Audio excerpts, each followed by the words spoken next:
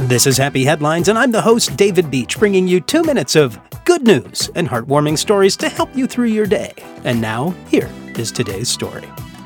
Hita Gupta is 15 years old. For a year now, she's been volunteering at an assisted living center near her home in Paoli, Pennsylvania. But all of that was put on hold due to COVID-19. She was heartbroken. She wasn't allowed to visit to help limit the spread of the virus. Then she thought of her own grandparents. She knew they were stuck inside, but at least they could still communicate via Skype. Assisted living centers may not have that option, and seniors wouldn't be able to be in touch with family.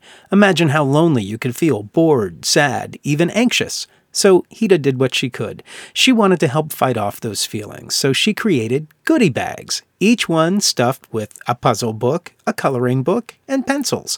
The puzzle and coloring books will help nursing home residents stimulate their minds and keep them occupied, said Hita. And the packages also included a note written by her 9-year-old brother, Divit. A note of encouragement.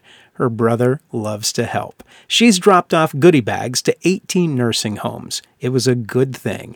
And now she's up to 23 nursing homes in the Philadelphia area. Cheering them up makes me happy, even if it's just for one day. She wanted to do more, but she's 15 and it was costing money. Then news spread of her good deed, and more people wanted to help. She heard from a lot of people, and more people are sharing her story on social media. People have reached out saying, "You've inspired me to do a similar project in my area." So Hita created a GoFundMe account to help make even more of the thoughtful packages. And it continues, all from one person. Hita's mom? Well, she said, "It makes me feel happy that she's able to give back to the community. She's able to let them know that they're not alone and there's a community that stands with them." Hita's mom was very proud.